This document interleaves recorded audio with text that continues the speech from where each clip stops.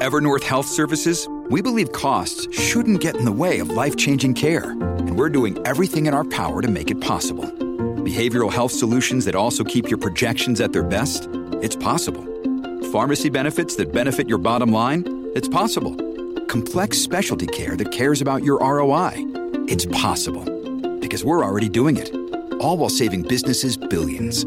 That's Wonder made possible. Learn more at evernorth.com/wonder.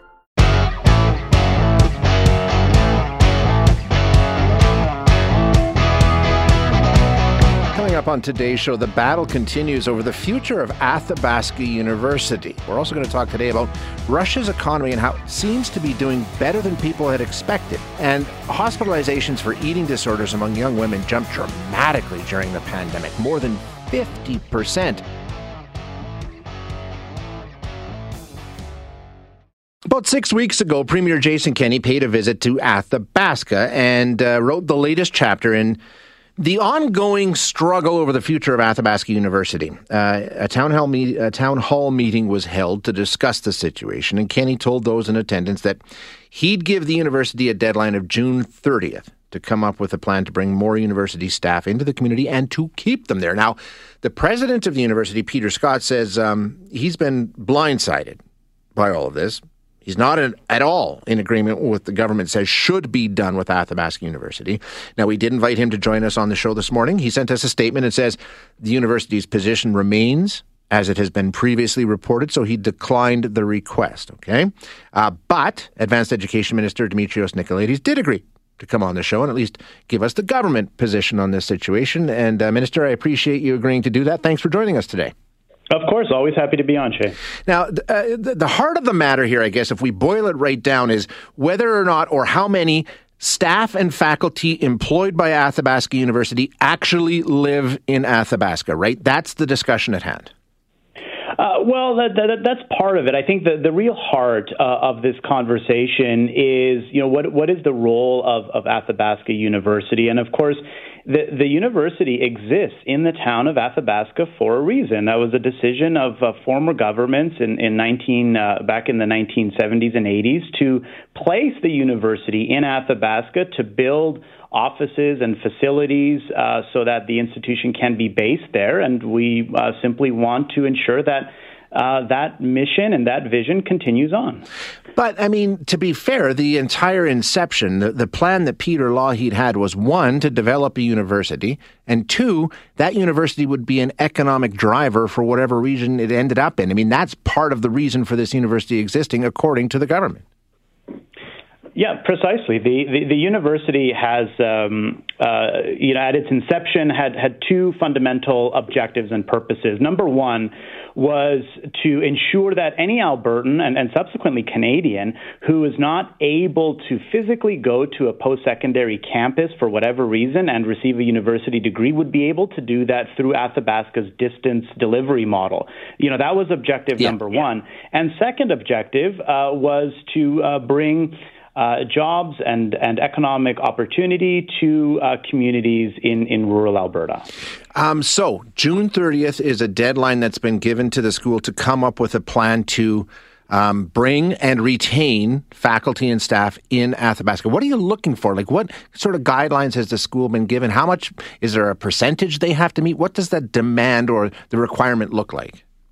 Yeah, no, I haven't given, specific percentages or mentioned specific positions. I believe that's best left up to the university itself and their board of governors and their administrative team to have a look at their operations and determine what that looks like. And that's why we've asked for a detailed report on June 30th to give us those details. I think it's government's responsibility to set a clear direction and then for the institutions to operationalize and implement that. And so what I'm looking for specifically on June 30th is a clear plan with timelines, numbers of positions, and an overall broad plan that indicates how the university will move administrative and executive functions to the town. Again, what timeline that looks like. And as well, as I've mentioned in my note to the university, if they need any assistance and help from government in order to achieve those goals. Of course, we're ready, willing, and able to support the university in any way that we need to help them achieve the goals that we've outlined. Now, the president of the university, Peter Scott, as I say, his statement comes from previous reporting, so I'm just echoing what he said previously, largely to Globe and Mail. He had the exact opposite plan to try and make it more of a virtual, not only for students, but for faculty and for professors as well. And the reason, he says, is to attract the best and the brightest. I mean, he's running the school. He wants to be able to attract people who may not want to live in Athabasca. And, you can understand why some of these professors may not want to relocate or whatever the case may be. And he says in order to run the best school he can run, this doesn't make any sense. And the plan he had in place was the exact opposite. It was actually more virtual. I mean, I can be sympathetic to what he's saying in terms of we want to run the best school that we can, and we can't do that if they have to move to Athabasca. Well, I don't know if I agree with that premise because, for the last 50 years, give or take, the Athabasca University has excelled and positioned itself as Canada's online university. They created Canada's first online MBA 20 years ago. They've given tens of thousands of Albertans and Canadians access to post-secondary education that wouldn't have been able to access post-secondary education otherwise. And they've done it all from a base of operations in Athabasca. So all we're saying is continue doing what you've been doing successfully over the past several decades. But there's always been a huge virtual component to that school. I mean, throughout its entire existence, as you mentioned, I mean, especially over the last 10, 15, 20 years, just a fraction of the actual staff has been on site. Do you want more than, I think it peaked, 10, 15 years ago, something like that? Like, that's what I'm saying. What's the standard that needs to be met here? Well, again, and I think those are the details that the university needs to provide to us to let us know what does look realistic. And I didn't say in my letter that every single staff person should be based in Athabasca. I've said that, executive and senior administrative functions should be based there. But as it relates to broader faculty, to broader staff, I think that's up to the university to, again, give us the plan, give us the details. What's possible, what's not, what does that look like, and so that we can work together. I think it's very important. I really do believe that Athabasca University can continue to excel as Canada's online university, continue to offer programming to so many Albertans and Canadians with a base of operations in Athabasca. I don't think that it's impossible to do that. In his statement to us, President Scott said he's focused on working with the ministry to meet their requests. What's going on that front? Are there discussions underway? Are you going to? What does that look like with the deadline in place? What's the process between now and June 30th? Yeah, well, I've had several conversations with the chair of the Board of Governors. Of course, the government of Alberta appoints the chair of the board of all of our post-secondary institutions and the majority of board members, and provides direction to the board. And so I've done that and have had several conversations with the chair of the Board of Governors and other members of the board to provide additional clarity, to talk about some additional nuances, and I've always reassured and offered my continued support and assistance to the board in any way, shape, or form to help it achieve those goals and to deliver a fulsome report to government on June 30th. You mentioned the board. To be fair, I think the Premier, the way he spoke at the town hall meeting, from what I understand, was a little more, I don't know what the word is, maybe confrontational, talking about giving more power to the municipality when it comes to the board that you're speaking about. Things like that. Like he seemed to make it very, very clear that this has to be done. When you talk about that board, how much control do they really have? And can you change the makeup of that board so that it falls more to the municipality? Yeah. So, the board... the board has the complete power at the end of the day to, the board hires one employee, which is the president of the institution. The government of Alberta appoints the board chair and appoints the majority of board members. And, I think to the Premier's point that you raised, this is a very clear directive to the institution about our expectations. And in terms of representation from the town, it's not written in any legislation or regulation, but for many of our institutions, not just Athabasca, but a lot of our colleges that operate campuses in different communities, there's always this implied mission that there will be representatives on the board from those different communities that a college serves, or in this case, people from the town of Athabasca. And so all we're doing, what one of the other pieces that we'll be doing is making some regulatory changes to indicate that 2 to 3 positions should be set aside for people from representatives from the community. And that's not new. As I mentioned, again, there's always been folks from the community on the board. The same practice occurs with our colleges as when they have campuses in other communities. There's usually representatives from those communities on the board to ensure there's broad representation. Minister, unfortunately, we're out of time, but thank you so much for joining us today. I do appreciate it. Thank you for having me. All the best. That is Dimitrios Nicolaides, who is Advanced Education Minister for the province of Alberta. And again, we did extend the invitation to Peter Scott, the Athabasca University president, to come on and give his side of the story. And he politely declined. But I think we sort of present basically what this boils down to is he says, I want to run the best school that I can. I want to attract the best and the brightest talent. And in order to do that, we need to move to a more virtual environment for this faculty. And the province is saying, no, part of the reason that this university exists is to provide education and to make sure that we have an economic driver for the region. That's stated. So it's those two competing purposes that seem to have come to a point now where June 30th is the deadline to come up with a plan to please both masters there. And we'll keep you updated.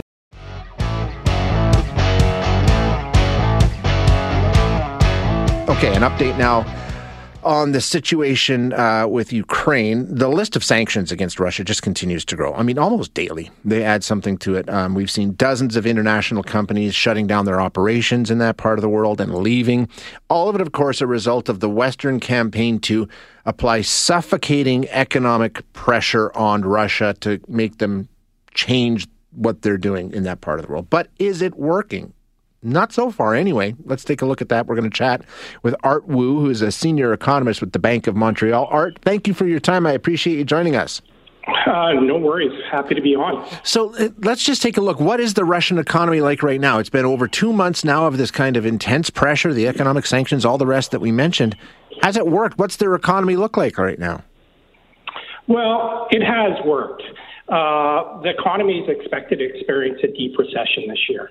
When you look at the forecast, we're looking for the economy, real GDP, which a lot of economists like to focus on. We're looking for it to decline around 10%. That's huge. Compared to the pandemic in 2020, the economy only contracted 2.5%. But I think when you bring up your original points, I think early in, after the war began and the West began to impose sanctions, mm-hmm. There was a thought that maybe the West could engineer a financial crisis. That hasn't happened. But in terms of the economy, the Russian economy's experienced pain, but it's always a matter of perspective. Right. How much pain? Yeah, and how much was expected? Why hasn't it been as effective as maybe some Western governments were thinking? Energy is the big one, right? That tap continues to flow. That is exactly it. And that's honestly 70%, 65-70% of Russian exports. And, some countries like Canada, the U.S., and yes, we're not buying from them. But the reality is they still have a lot of outlets. So there are places like India, China, and surrounding neighbors that are buying exports of, buying up natural gas, buying oil. And you got to remember, Russia's a huge producer of other goods that the world needs. Right. Wheat, nickel, cobalt, the whole green energy transition. So, that is still taking place. Another factor, if you'd allow me, that's really helping to stem the situation is the fact that the government slapped on capital controls early on. So this prevents money from flowing out of the country, flowing out of the banking sector.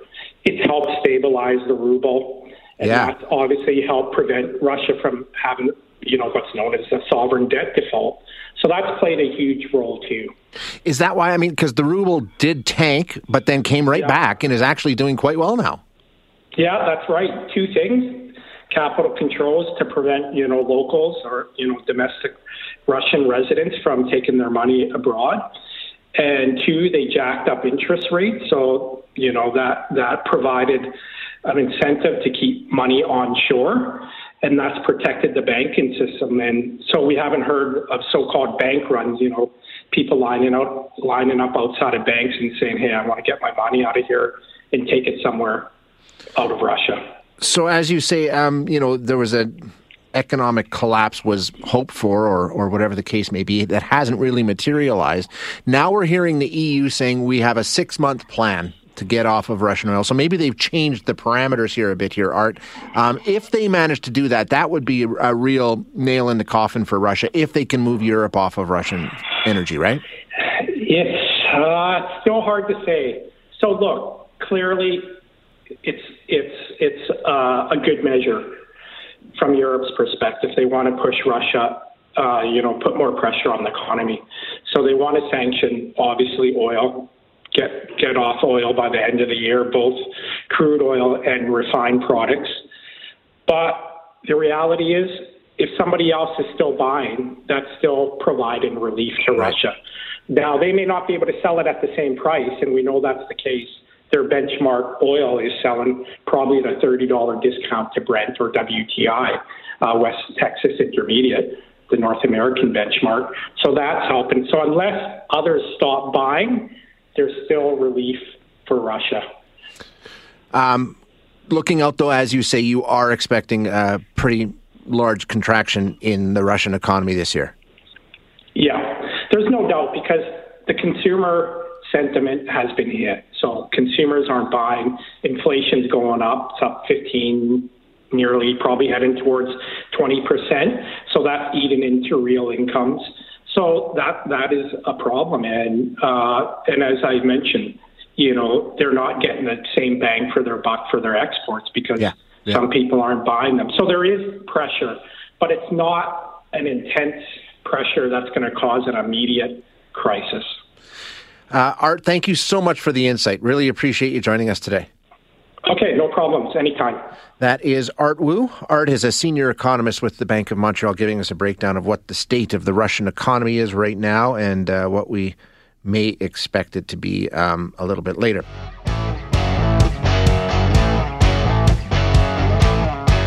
Troubling report out from the Canadian Institute for Health Information today. The headline reads, hospitalizations for eating disorders among young women jumped by more than 50% during the COVID-19 pandemic. They've gone through the data, and they say that the pandemic took a significant toll on the mental health of children and youth. Hospitalizations for young women with eating disorders aged 10 to 17 went up by nearly 60% since March of 2020, which is an increase of about 52 hospitalizations per 100,000 people in 2019-2020 to 82 hospitalizations in 2020-2021.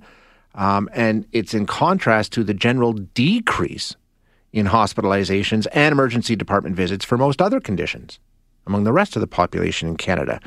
Troubling. So let's see what it translates to here in Alberta. What are we seeing? We're going to chat now with Angie Mellon, who is the Public Awareness Coordinator for Eating Disorders Support Network of Alberta. Angie, thanks so much for joining us today. Appreciate your time.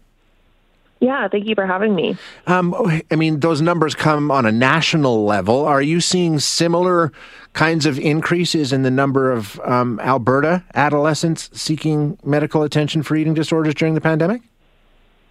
So we actually have noticed an increase in people seeking hospitalizations in the province. And particularly for our organization, the Eating Disorders Support Network of Alberta, we have been seeing a whole lot of more people coming to our groups. Our groups are now consistently full, and we also have wait lists for a lot of groups that start even before the group has been posted. So we know people are really looking for resources in the province. I imagine it's a question that if you had the answer, we wouldn't have this problem. But why? Why do you think we're seeing such a massive increase? I mean, what kind of indicators are out there that's has you saying, this might be why we're seeing so many more people? Yeah, so eating disorders are really a multifaceted issue. They result from a number of factors, including genetics and environment. But what we are seeing is really that isolation part, especially for kids schooling from home, having to quarantine, having to isolate. That really can be a driving factor in the development of eating disorders. Also, the lack of structure. I mean, kids having now to work and do schooling from home, they miss that sort of schooling layout where they have recess, they have lunchtime, that sort of stuff. And then there's also a heightened anxiety. I mean, for anyone, this pandemic makes anyone anxious. So especially for kids, they can feel that. And so eating disorders really thrive in secrecy because there's a whole lot of shame, there's a lack of information, there's fear going into it. So really all this compounds into kind of a melting pot that really makes eating disorders more likely. Angie, help me out. Would it be fair to say that an eating disorder in a young person could be a symptom of some of the things that you mentioned, the anxiety, the isolation, the overall mental health hardship that people have been through? Could that be a contributing factor to why an eating disorder is developed? Or is there a specific reason, or can it just be that's one way that young people respond to mental health crises? Yeah, so especially with the heightened anxiety, people might be looking for a sense of control, and one way they can do that is through their food intake. So that definitely can be a contributing factor to why we're seeing the increase in eating disorders.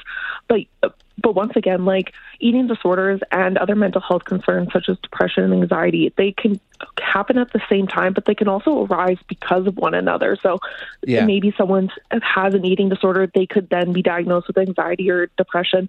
But also if someone has anxiety or depression, that could lead to the development of an eating disorder. Now with the pandemic being what it is and most kids are back in school and life has returned to whatever normal is going to look like, do you anticipate that some of these situations that developed over the course of the last 2 years can be corrected? I mean, there's going to be lasting hardship because of some of this, right? Yeah, unfortunately, we're probably going to see the effects of this for years to come, especially since eating disorders take years to recover from. On average, it takes about 7 years to recover from an eating disorder. And even in that process, you might have relapses, and throughout the journey, recovery isn't linear. So unfortunately, these problems are going to have a long-lasting effect. Going to the hospital, going to the emergency department sounds like that's a pretty desperate point in the progress of this condition, Angie. If you're a parent or a young person out there listening to this and you think this may be something that's starting and developing, and what's the best course of action? I mean, what do you do? Well, early intervention is really the best thing for eating disorder recovery and prevention. So when you're starting to see those signs that someone might be slipping, like isolating, changes in weight, changes in mood, that sort of stuff, it might be a good idea to have a conversation with that person. And if you decide that it is something that is maybe a problem needing to look into, we always recommend starting with your GP or your primary care network, just because those people can then refer you to those higher services such as the Edmonton Eating Disorders Program or the Calgary Eating Disorders Program, or even get you in contact with some private care providers. So basically, like with so many of these conditions, ask for help, right? It is available. Yes, definitely. And if you need anything, our organization is always willing to help direct people in the right way to go and give people resources on who to contact. And you can always email us at info@edsna.ca, and we are definitely quick on getting back to those people. Angie, thank you so much for your time today. I really appreciate you joining us. Thank you for having me. I really appreciate it. That is Angie Mellon. We appreciate her joining us. Angie, talking about this study that came out from the Canadian Institute of Health and Information. Troubling findings, for sure. But we know, and we've known from the beginning, that these kinds of, it's just a response to the pandemic. It's going to affect different people different ways. And we know that the stress on mental health has been really, really tough. I mean, we've talked about this a lot on the air over time, but there's a survey that came out earlier this week talking to Canadians about, what this pandemic has done to us. And as I've told you, the pandemic will be long gone, and the damage that was done to society will linger and will last much, much longer. That's going to be the real thing for us to deal with once the virus itself does whatever it does. There's a new poll out. It's by the Canadian Mental Health Association and UBC. It finds that 13% of Canadians are showing empathy, down more than 10% from before the pandemic. It's called pandemic fatigue, and these researchers say it could be contributing to this crisis that we're seeing in mental health. At the beginning of the pandemic, there was a sense of wanting to work together, to listen. But as the weeks and months went on, people did become a bit more polarized with each other. Margaret Eaton is the CEO of CMHA and says people just stopped listening to one another. That ability to understand how another person is feeling, to think about what their perspective is, and to really feel that and try to understand it. The answer? Just listen, be quiet, and, let them explain how they're feeling. Which may seem overly simplistic, but when you think that the same survey shows nearly 4 in 10 felt like their mental health had gotten worse through the pandemic, it might be worth lending a non-judgmental ear to someone. Dave Woodard, Global News. Sure, Dave. We'll get right on that. He's right, of course. We've entered a phase in human history where we just yell at each other and point fingers. The survey shows nearly 4 in 10 people feel like their mental health has gotten worse through the pandemic. 4 in 10. That line jumped out at me. Thanks for listening today. To hear any of our other interviews, you can find them wherever you find your favorite podcasts. And if you like what you hear, don't forget to rate and review us.